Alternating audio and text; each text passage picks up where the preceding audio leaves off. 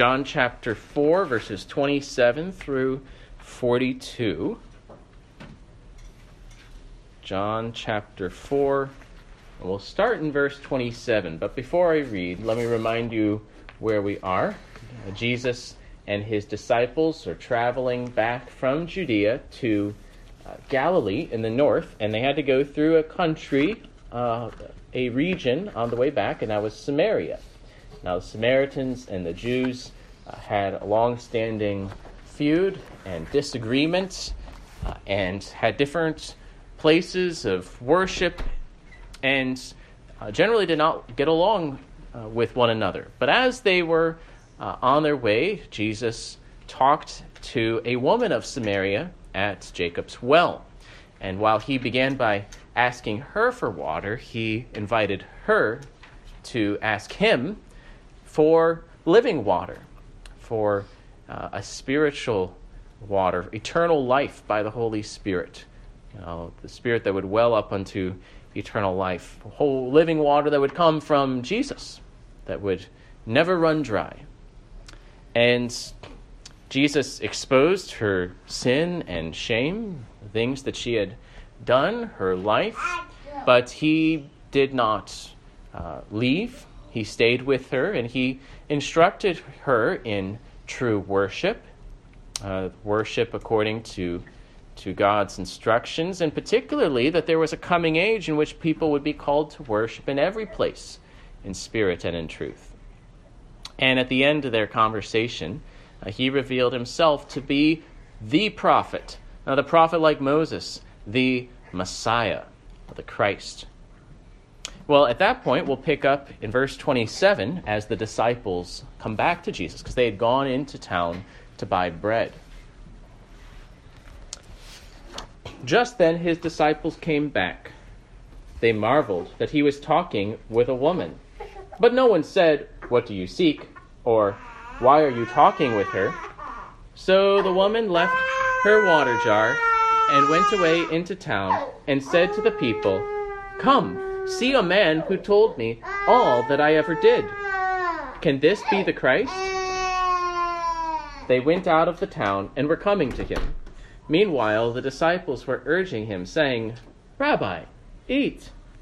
But he said to them, "I have food to eat that you do not know about." So the disciples said to one another, "Has anyone brought him something to eat?" Jesus said to them, "My food is to do the will of him who sent me, and to accomplish his work. Do you not say, 'There are yet 4 months, then comes the harvest'? Look, I tell you, lift up your eyes and see that the fields are white for harvest. Already the one who reaps is receiving wages and gathering fruit for eternal life, so that sower and reaper may rejoice together. For here the saying holds true, one sows and another reaps. I sent you to reap that for which you did not labor. Others have labored, and you have entered into their labor." Many Samaritans from that town believed in him because of the woman's testimony. "He told me that all that I ever did." So when the Samaritans came to him, they asked him to stay with them, and he stayed there 2 days. And many more believed because of his word. They said to the woman, "It is no longer because of what you said that we believe, for we have heard for ourselves, and we know that this is indeed the Savior of the world." This is the word of the Lord. Let us pray for his blessing upon his word. Lord God, we thank you for the gospel of your Son. We pray that you would instruct us and enlighten us by your Spirit to understand the things freely given here in your Scripture. We pray that you would inspire us to share the gospel and to rejoice in this news of salvation. We pray this in Jesus' name. Amen. In this passage, the disciples returned to Jesus, and just as he taught the woman of Samaria using the idea of water, so he teaches the disciples using the image of food. But he's not literally talking about food. He's talking about something that he desires like you desire food, and delights in like you desire food. And what is it that he desires and delights in and wants and hungers and thirsts after? It's the will of the one who sent him, the work that he was sent to accomplish. And so he is excited about this work. And he was a man, he needed food, but he does not live by bread alone, but by every word proceeds from the mouth of God. He was wanting to waste no time to do the work. And the work in particular was to save the world. And he's the Savior of the world. That's what the Samaritans realize and understand by the end of this. And part of that work meant preaching the gospel, meant presenting himself as that Savior so that people would be saved. But it's not just for Jesus. It's also for his church to enter into this labor. And we find that the Samaritan woman herself, though she had just met him and had been talking to him, she begins to spread the word as well, as an example to us. First, in verse 27, the disciples return. They marvel that he was talking with a woman. And then the woman leaves in such eagerness that she leaves behind her water jar, that she had brought, that Jesus had asked her to use to give him water. She leaves the jar there. She goes back to the village. She tells the people to come and see this man. Can this be the Christ? And then the disciples, in the meantime, urge Jesus to eat.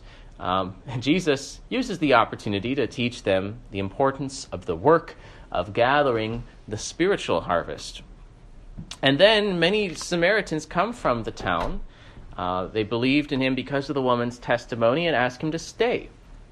More than believed because of what Jesus himself said as he stayed with them for 2 days and taught them.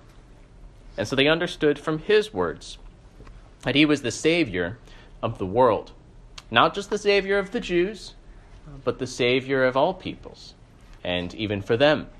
It was an unusual thing for a Samaritan town to eagerly ask this Jewish rabbi to stay among them and teach them.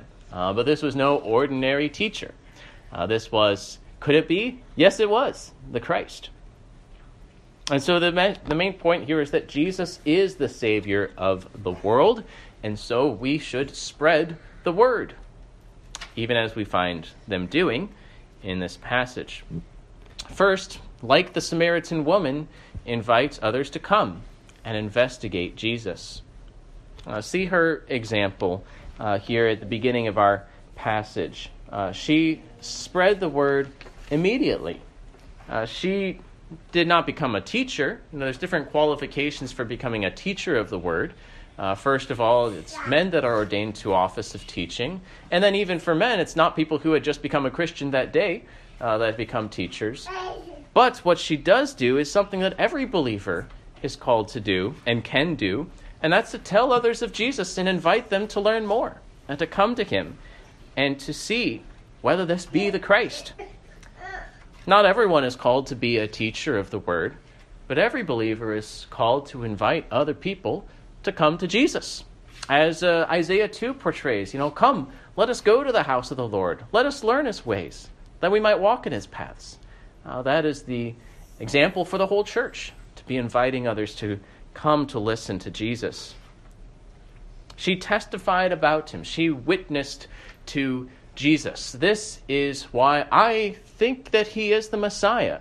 One sign is that he told me all that I did. Even as Jesus had told Nathanael that I saw you sitting under the fig tree. But probably more significantly, that he knew her sins, he knew her background, things that she might have tried to hide, and yet he knew these things and told her. Likewise, you should testify to what Jesus has done. Testify to why he is the Christ. And that's what the Apostle Paul did. He would reason from Scripture why Jesus is the Christ. So we should give a reason for the hope that is within you. Be ready to give an answer to those who wonder. Especially give the reasons that have convinced you to have hope in Jesus. Why do you believe in Jesus? Why do you love him? Tell other people that they might come and see themselves. She provoked curiosity about him. She asked them, can this be the Christ? She left them with a question. Don't you want to see? She provoked their curiosity so that they themselves would seek him out. So it's a good example for us as well, to try to provoke the curiosity of those who do not yet believe. That there's something worth investigating here. There's something worth studying here. Don't just think that you know it already, that there is something here for you to learn and understand. There's reason to believe, and come and see. Our efforts to evangelize should especially focus on Jesus. What do you think of Jesus? Whose son is he? Who is he? What is he here to do? What did he do? That's even a good question for people today, because people will know of Jesus. At least they'll know the name. They know people talk about him. They might not have a definite idea, or they might have a mistaken idea. But we should provoke curiosity. Don't you want to learn more? Have you casually neglected this Jesus? And you should probably figure out whether he is the Lord or whether he is a legend. You should study the scripture. And so she invited her neighbors to come and investigate him. Come, see this man who told me everything that I did. This is much like the way Philip, the apostle, met Nathanael's skepticism. When Nathanael was skeptical, can anything good come out of Nazareth? Can anything come out of Nazareth that is good? What did Philip say? Well, statistically speaking, there are some good people that come out of Nazareth. Oh, he said, come and see. He said, come and see yourself, whether this is someone who is good or not. You do not need all the answers to share the gospel. You do not have to be able to answer every objection. You should be ready to give a reason for the hope within you. But your goal is to invite them to Jesus, to invite them to come and see, to point them to Jesus and his word. And that is what the Samaritan woman does, and demonstrates an eagerness, and a eagerness so strong that she even forgot about getting the water, which was the whole reason why she had gone out to the well. She had found living water, and it was good, and it was better than the water even from Jacob's well. And she had grown to understand that this was no ordinary man. This was the Christ. So invite others to come and investigate Jesus, to learn of him, and to believe that he is the Christ. Of course, compared to the Samaritans, a lot of people today will need some instruction about what it means to be the Christ. Don't always have the same messianic expectations that have been built up, even among the Samaritans, with the remnants of biblical truth that they did have. But that's our work, to explain, to provoke. Secondly, we should see, like the disciples, that the fields are white unto harvest, and to be ready to labor in them, and to pray for that laborers would be sent out. See Jesus' words to the disciples in verses 31 through 38. He explains his own work, what his food is, and then also invites them to join him in his work. The disciples marveled that Jesus was talking with a woman. I find it a little interesting, it doesn't say they marveled to find that Jesus was talking with a Samaritan. Both of those would probably be unusual, to see him talking to a Samaritan or a woman, and especially a Samaritan woman, but it's a woman that's particularly odd. Why is he talking to this woman? No one actually says anything. They don't ask any questions out loud. They understand, well, he must have a good reason. But they do marvel to see that he was talking with a woman. One commentator I was reading was quoted a Jewish rabbi from the 2nd century that was saying, don't prolong a conversation with a woman. And the commentator on it from some other time after that was saying, that's even true with your wife, and how much more with another man's wife. You don't want to talk too much to women. Well, that's definitely not Jesus' attitude. He thought it was worthwhile to talk to a woman, that he came to save both women and men, and he was the Savior of the world. And so women as well as men were worthy of engaging in conversation. Not worthy like they merited it, but worthy in the sense that it was worthwhile, that they needed this salvation. Both need the gospel. Both need instruction in the truth. Both are to be disciples of Jesus, baptized into his name. So we call both men and women. Now, they didn't understand Jesus' comment about the food initially. At first, they're like, did anyone bring him some extra food? Where did this food come from that he's talking about? But that was Jesus' whole point of describing his desire in terms of food, was to provoke their curiosity. What's he talking about? Well, he was saying that his food was to do the work of the one who sent him. Who sent him? The Father sent him. And what was the mission he was given? We already saw in chapter 3. It was to not to condemn the world, but to save the world. And he was about his Father's business, to accomplish this messianic task. That's what he hungered and thirsted for. That's what he delighted in. And so he would do so.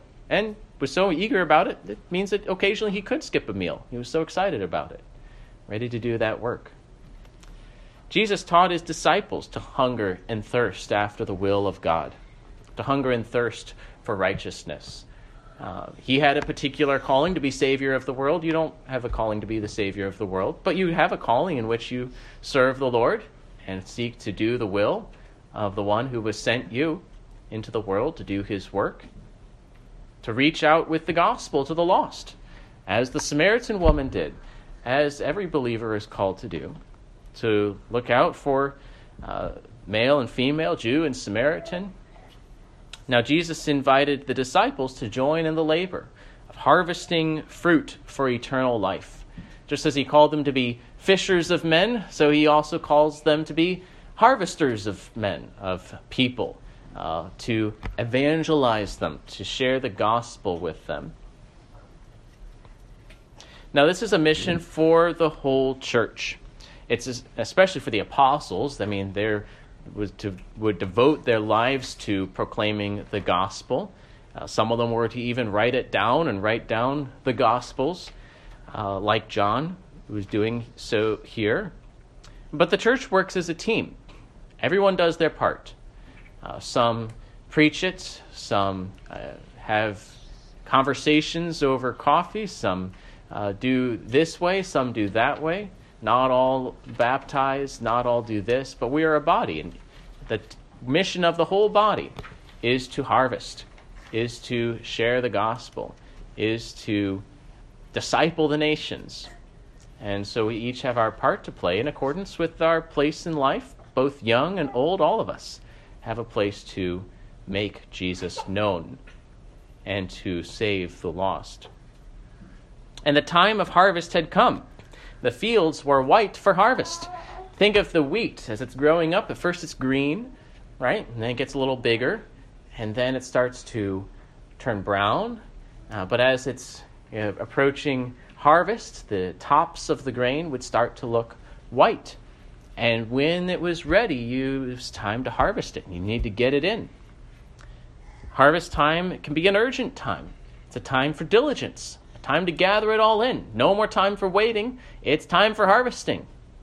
The Proverbs says, "He who gathers in summer is a prudent son, but he who sleeps in harvest is a son who brings shame."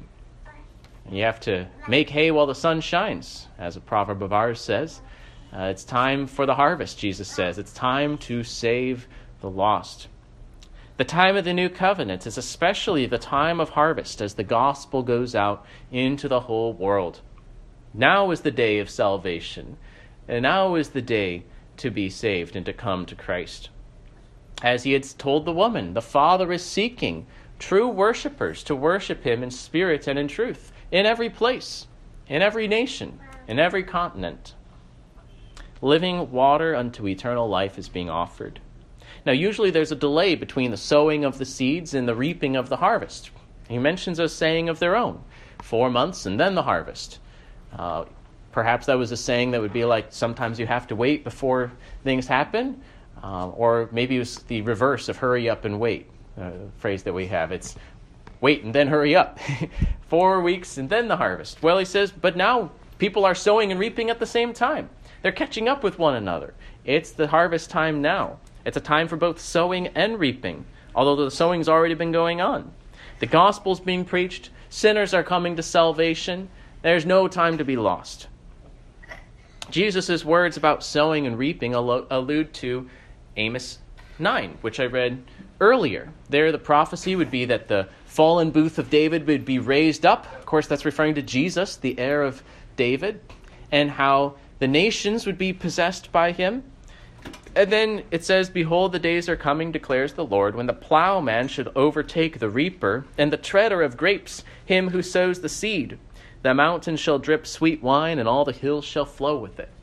It's an image of this gospel prosperity, of the harvest of salvation unto eternal life, of bringing people to know Jesus and to repent and believe in him. Jesus' words also, where he says, "Others have labored, and you have entered into their labor." Right before that, "I sent you to reap that for which you did not labor." What does that remind you of? Kind of reminds me of what the Israelites were told when they came into the promised land. And what did they get? They got trees that they didn't plant. They got vineyards they didn't plant. And Joshua 24, you eat the fruit of vineyards and olive orchards that you did not plant. Their work was already done. They needed to go in and harvest it, we might say. Go in and possess the land. Well, Jesus is saying, now it's the conquest of the world, but not a conquest by the sword, not by chasing out the Canaanites. It's a conquest by preaching the gospel and by discipling the nations. Though the groundwork is set, Jesus, of course, is the one who saves. The scripture has been laid out. The apostles of old had already labored for this, and now you need to go out and harvest. The fields are white unto harvest. It's time to save. So we continue the ministry not only of the Old Covenant prophets, but also that of Jesus. He brings people to salvation through the work of his disciples, through the work of his church. He went to Samaria, and people were saved, and then later on Philip and the apostles, Peter and John, go to Samaria too, and people are saved. Now finally we find that Samaritans came to Jesus.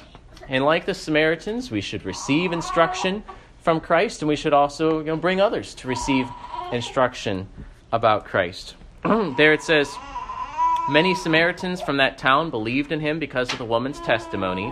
He told me all that I ever did." So when the Samaritans came to him, they asked him to stay with them, and he stayed there 2 days. And many more believed because of his word. They said to the woman, "It is no longer because of what you said that we believe, for we have heard for ourselves, and we know that this is indeed the Savior of the world." The Samaritans invited Jesus to stay so that they could receive more instruction from him. That's what the Samaritan woman had invited them to do. She wanted them to come and to see and to learn. Evangelism will involve instruction. Not all of that instruction can necessarily be given in one conversation. It's an invitation to learn, to study, to understand the gospel, and to hear Jesus in the preaching and teaching of his word.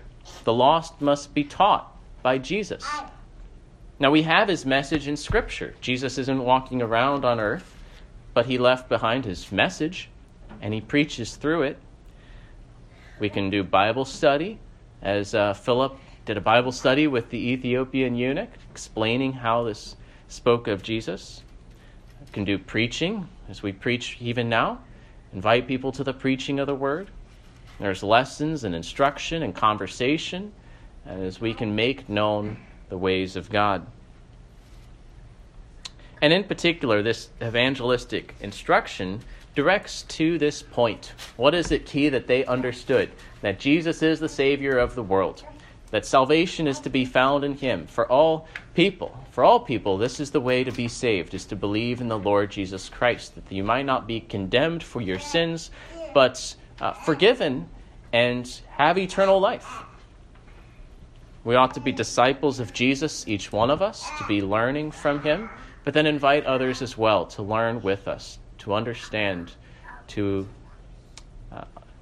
be instructed in his word. So Jesus is the Savior of the world. The Samaritans understood this. This is the truth. This is his food and drink. This is his great desire, is to see the lost saved. And this is work that he continues to do through his church. So let's spread the word. Let's tell others about Jesus. Let us invite them to come and see. Could this be the Christ? Yes, he is the Christ. He is the Savior. It is harvest time. So let's not be the slothful son that sleeps in harvest time, but be like the one who is prudent, who gathers in summer. Let us pray. Dear Father, we thank you for your message of encouragement, that you have sent your Son to be the Savior of the world, that you have showed this love for sinners, to offer him freely, that all who would believe in him would have eternal life. We are grateful ourselves for this message, that we have this hope in him. We pray that you would stir us with love and compassion as well as zeal for his glory, that we might find ways to bring others to him, to share the message of salvation.